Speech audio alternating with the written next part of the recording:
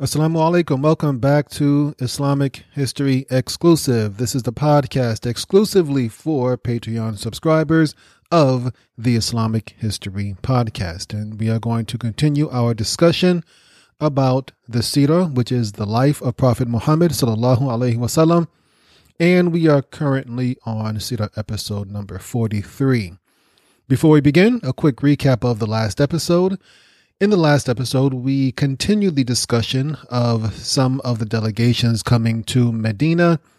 One of these delegations that we spoke about was the delegation of Banu Tamim. When they arrived at Medina, they called for the Prophet. They called him out while he was inside of his apartment, which was, I shouldn't say apartment, he was inside of his home, which was one of the inner apartments of the masjid in Medina, what we now call Masjidun Nabi, or the Mosque of the Prophet. They called for the Prophet to come out to meet them. Later on, Abu Bakr and Umar, they argued about who should be the governor of Banu Tamim. And these two events, Banu Tamim calling out for the Prophet and Abu Bakr and Umar arguing, they led to the revelation of parts of Suratul Hujurat. We also discussed the conversion of several of the Himyarite kings in Yemen, and we discussed very briefly the difference between the Himyarites and the Modharites, two large divisions of Arabs. And we also spoke about how Prophet Muhammad sent Mu'adh ibn Jabal down to Yemen to teach them about Islam. We also discussed in the last episode the Hajj that took place in Dhul Hijjah 9 AH. This was led by Abu Bakr.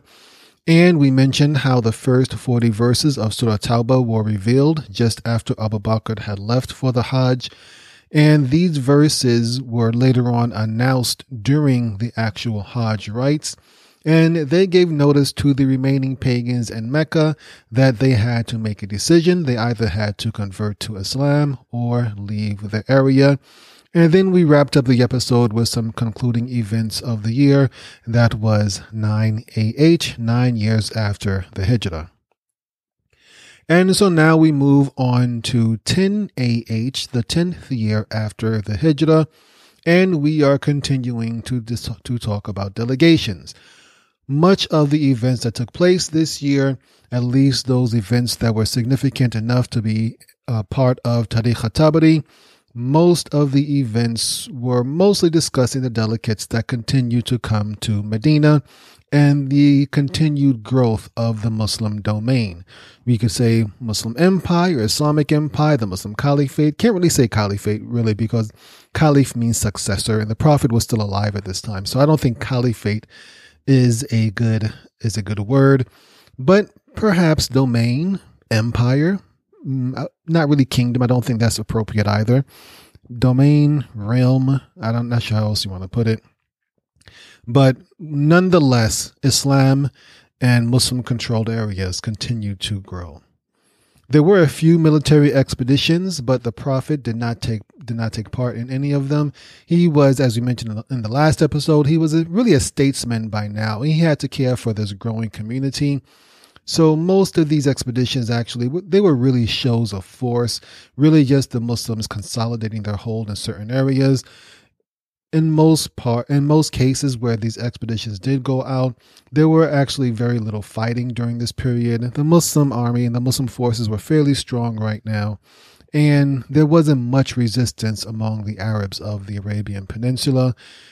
When the Muslim armies arrived in whatever region they were going to, in most cases, the village or clan that they encountered quickly submitted without a fight.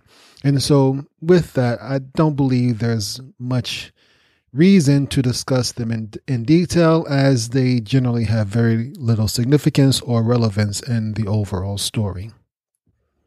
Same thing with the various delegations coming through. The vast majority of them are just repeats of what we discussed so far. Delegation will come in, they pledge allegiance, Prophet give them a gift, teach them a little bit about Islam, and they head back home. And that just continued over and over and over again. There was one delegation where that same process happened, but there was a slight difference in it, though. This was the delegation of Banu Hanifa. Banu Hanifa was a large tribe from central Arabia in a region known as the Najd. In this particular region, this delegation was from. This region within the Najd was called Yamama, and you probably know where I'm getting from, what I'm getting to. The most important thing about this delegation from Banu Hanifa, from Yamama within the Najd of Central Arabia, the most important thing about this delegation is that the man that we would know as Musaylama al-Kadhab was a part of this delegation. Now, Musaylama al-Kadhab, his real name was Maslama ibn Habib. Musaylama is the shortened form of his real name, Maslama. So they called him Maslama for short. They called him Musaylama for short. Similar to Omer is the shortened form of Omar. Really, shortened form is not really the good way of putting it. Omer is like the young man or little boy version of the name Omar. Musaylama is the little boy version of Maslama. Not really anything bad or necessarily derogative. It's just kind of like Timmy and Tom. Or Timmy and Timothy. Maybe that's a better way of putting it. How Timmy is a diminutive or a shortened form or little boy version of the word Timothy. It's not necessarily anything bad. Or Billy and Bill, kind of like that. So continuing on, when the delegation of Banu Hanifa came, there are basically two stories regarding Musaylama's involvement in his brief time in Medina during this period that the delegation was in Medina. One story, which is the one that I don't really believe is true, is that Musaylama entered the mosque with the other delegates from Banu Hanifa, but he was completely veiled.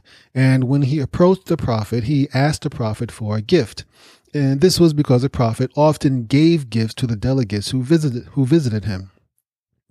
At the time, the Prophet was holding like a palm frond. Most likely he was using this to either fan himself or to swat away bugs.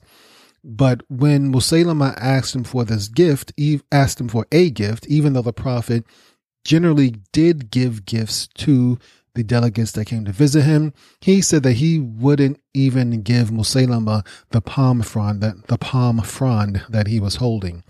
I don't necessarily believe the story is true. The more accurate story, the one I hear more frequently, is that Musaylama actually never entered the mosque. He never stepped foot inside the Prophet's mosque. When the delegation from Banu Hanifa came, Musaylama waited outside with the baggage. He was still a young man, a very young man, in fact, while the older men were speaking with the Prophet inside the mosque. After the delegates had accepted Islam, the Prophet then gave them a gift, and he instructed them that every person within the delegation should get an equal share. And he seemed to know, even though the delegates hadn't told him, he seemed to know that there was still one more person waiting outside, and this person happened to be Musaylama. And so the Prophet said, basically indicating that Musaylama should also get an equal portion of the gift that he gave them, saying that his position of guarding your property is no less important than yours. Essentially saying that just because you leave him outside to watch your bags, he still has just as an important a role in your delegation as the rest of you guys who came in here and talked with me. So that was basically what the Prophet was saying. So when the delegates left, when they left the masjid, they gave Musaylama his portion of the gift, and they told him what the Prophet has said about him. And this seemed to fascinate Musaylama. He seemed to be enamored by this speech from the Prophet. And he kept repeating it over and over and over. And so by the time they returned to Yamama, he was saying he had blown up this phrase that the Prophet had said, that he's no less important than the rest of the delegation. He had enlarged this phrase that the Prophet had said to a point where he was saying that the Prophet had made him his partner. He was now in league with the Prophet. Musaylama was now saying that he and the Prophet were on the same level. This is how he interpreted the Prophet's statement in his own head. And over time, Musaylama would take this delusion even further. So that's the only delegation we're really going to talk about in this episode. What we will move on to is the farewell pilgrimage, and we won't spend too much time on this either. The Prophet ﷺ, he left Medina to make the Hajj on the 25th of Dhul Qa'dah in the 10 AH. Remember, we are in the 10th year of the Hijrah. And Dhul Qa'dah is the 11th month of the year. We pretty much just sped right through the 10th year.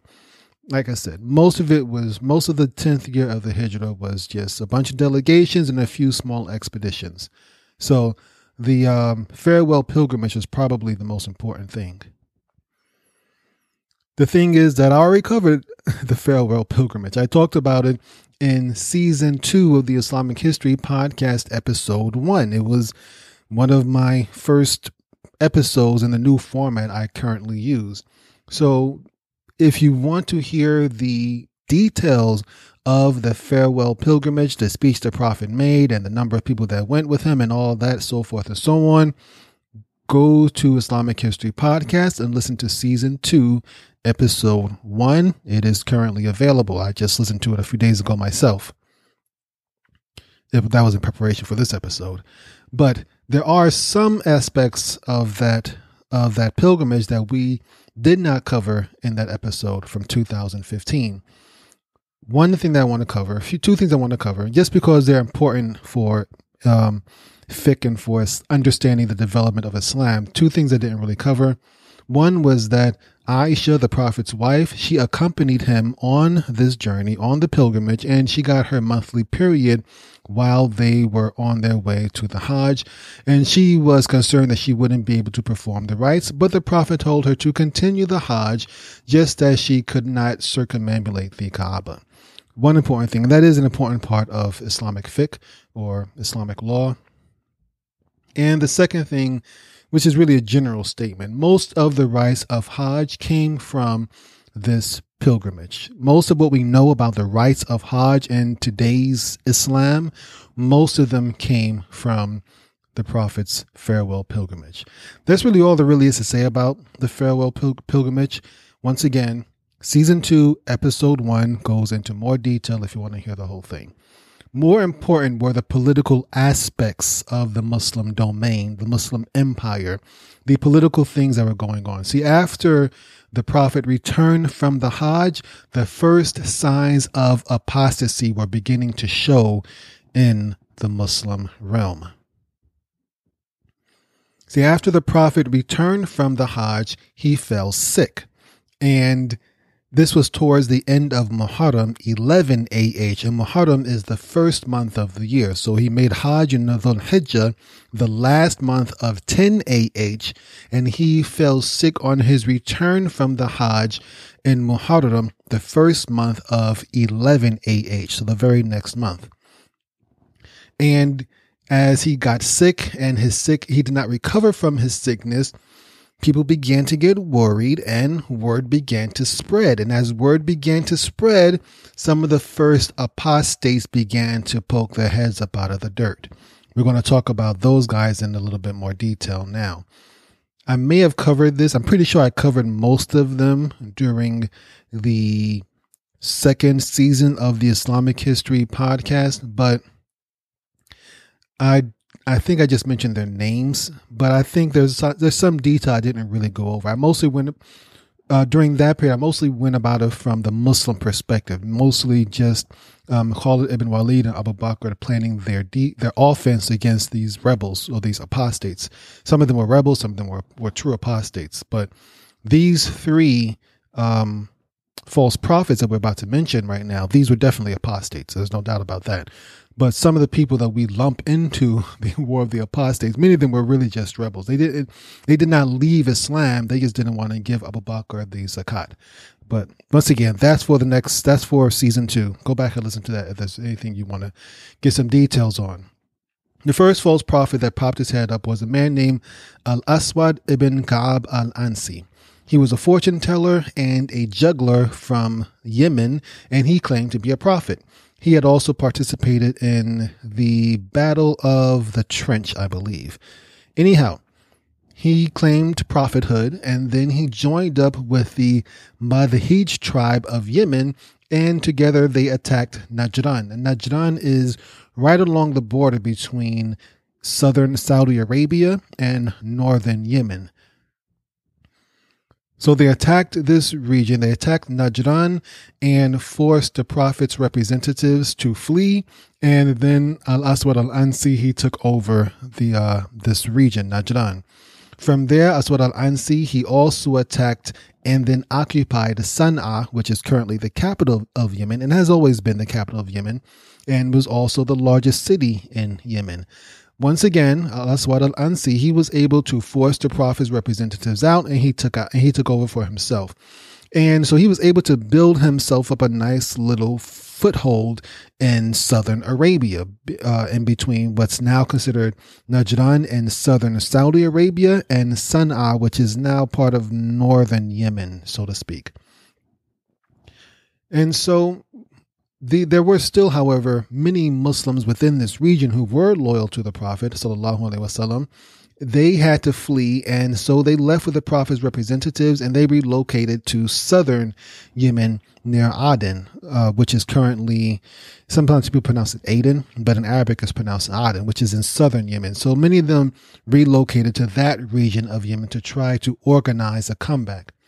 Eventually, the Prophet found out about it back in Medina, but he was undergoing his sickness by at this time, but he still was able to organize some sort of plan to take back this territory. So he began sending Tariq al-Tabari labels them as messengers. I'm going to call them what they really were, spies and operatives.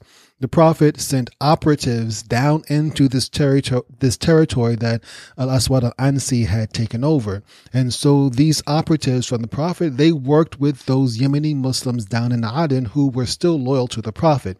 They all joined forces and they began fighting against Al-Aswad al-Ansi. In addition to that, the Prophet also encouraged some of the Muslim Persians living in this region to join in on this battle and this fight against Al-Aswad al-Ansi. And to explain the Persians very, very briefly, Yemen, before it became part of the Muslim domain, it had been a part of the Persian Empire until very, very recently, just a few years before this. In fact, we spoke about this when we discussed the episode on the Prophet's emissaries, his envoys to several parts of the region, of the Middle Eastern region. This was in Sira episode number 30. We discussed how the Persian emperor sent some of his own people from Yemen to go and consider or plan an attack against Medina. That didn't work out because those people wound up converting to Islam, and that started the process of bringing Yemen into the Muslims' domain. Anyway, with the Prophet's operatives, those forces, those Yemeni Muslims who remained loyal to the Prophet, as well as the Persian Muslims who were stationed in Yemen, between all of them, they were able to defeat Aswad al-Ansi's forces, and he was killed during the battle. And he was finally killed just a few days before the Prophet died. However, many of those who were loyal to him, they continued to fight even after Al-Aswad al-Ansi, their so-called prophet, had died. For whatever reason, the rebellion didn't die with him. So in reality, even though Al-Aswad al-Ansi was killed before the Prophet ﷺ died, the actual rebellion wasn't completely put down until after his death during the reign of Abu Bakr. And I'm not sure if it was done by Khalid ibn Walid. In fact, I'm pretty sure it wasn't done they weren't defeated by Khalid ibn Walid. I know we discussed it in season 2. Go back and listen to it. I can't remember who actually defeated them. Khalid ibn Walid was mostly going north towards Persia. So there's one false prophet. The next one was Musaylama himself. Musaylama al-Kadhab, we mentioned how his delusion from the Prophet's statement kept floundering around in his mind. He kept making it bigger and bigger and bigger until finally he began to say that he was also a prophet. He went from saying that he and the Prophet were partners to saying that he was actually a prophet himself. And he began to recite these rhyming verses, kind of like what the Quran was, or like he tried to say that it was something like the Quran.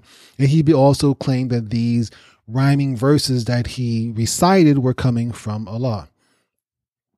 So Musaylama, he was really feeling himself right now. He sent a letter to Prophet Muhammad asking Prophet Muhammad to share this empire, this Muslim nation. And he accused the Prophet. In fact, this shows how audacious Musaylim al-Kadhab was. He accused the Prophet of being unjust for not sharing it, because Musaylim really believed that he was the Prophet's partner, that they were both prophets. So in this letter that Musaylima sent to Prophet Muhammad sallallahu alaihi wasallam, Musaylima addressed both himself and Prophet Muhammad as messengers of Allah. And so when the Prophet responded, he responded by saying, basically, I'm going to try and paraphrase what happened. Musaylima's letter said, from Musaylima, the messenger of Allah, to Muhammad, the messenger of Allah, so forth and so on. Then he went on and made his demands.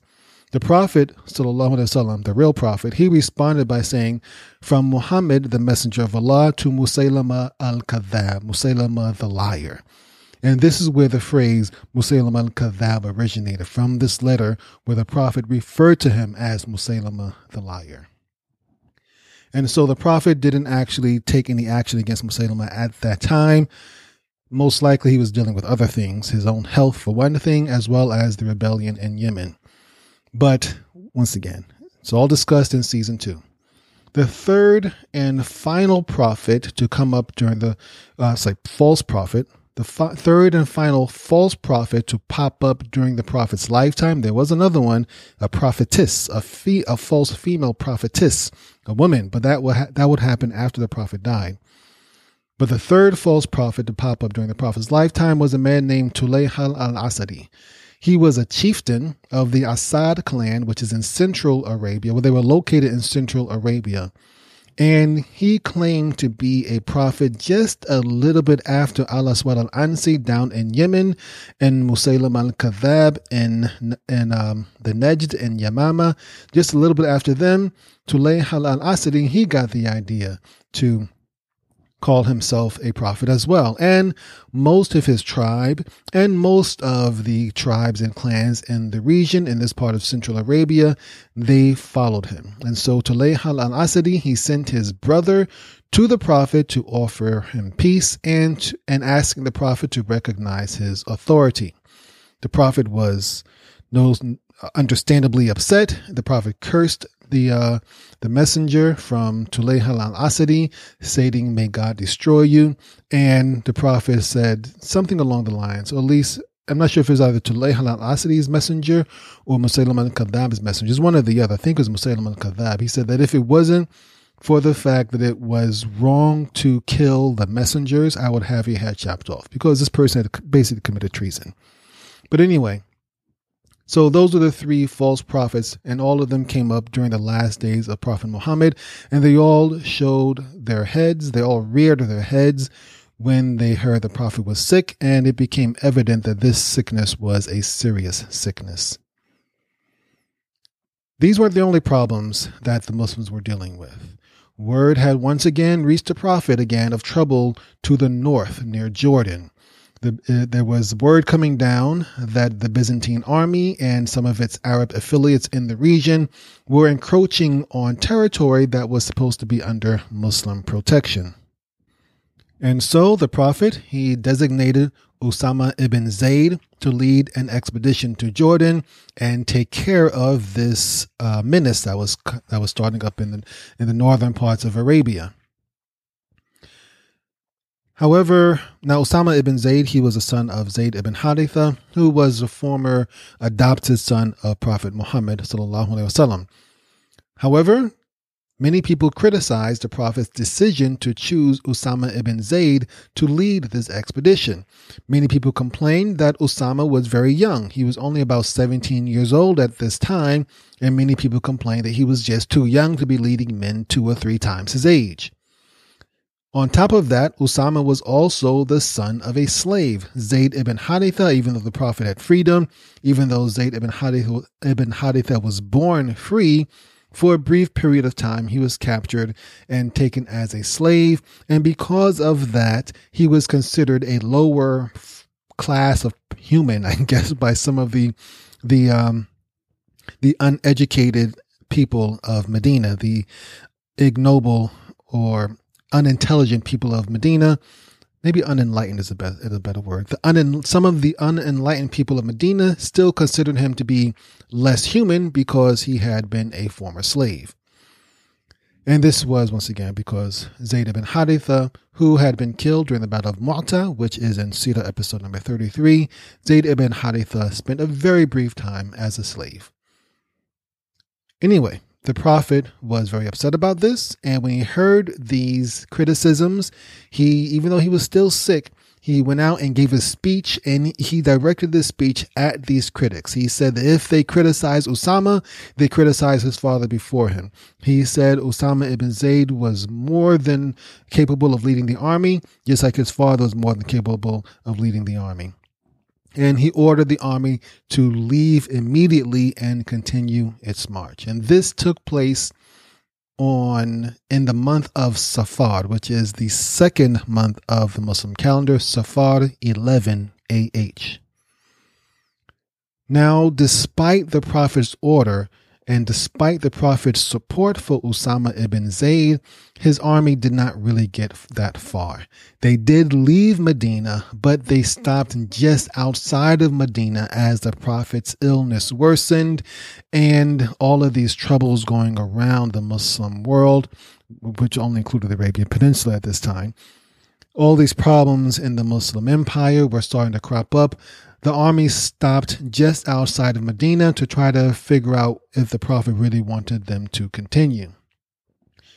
There is also concern, in addition to the Prophet being seriously ill and seriously sick, there's also concern about those two false prophets, Musaylim al-Kadhab and Tulayh al-Asadi. They were relatively close to Medina. There was concern that these two false prophets might unite and attack Medina.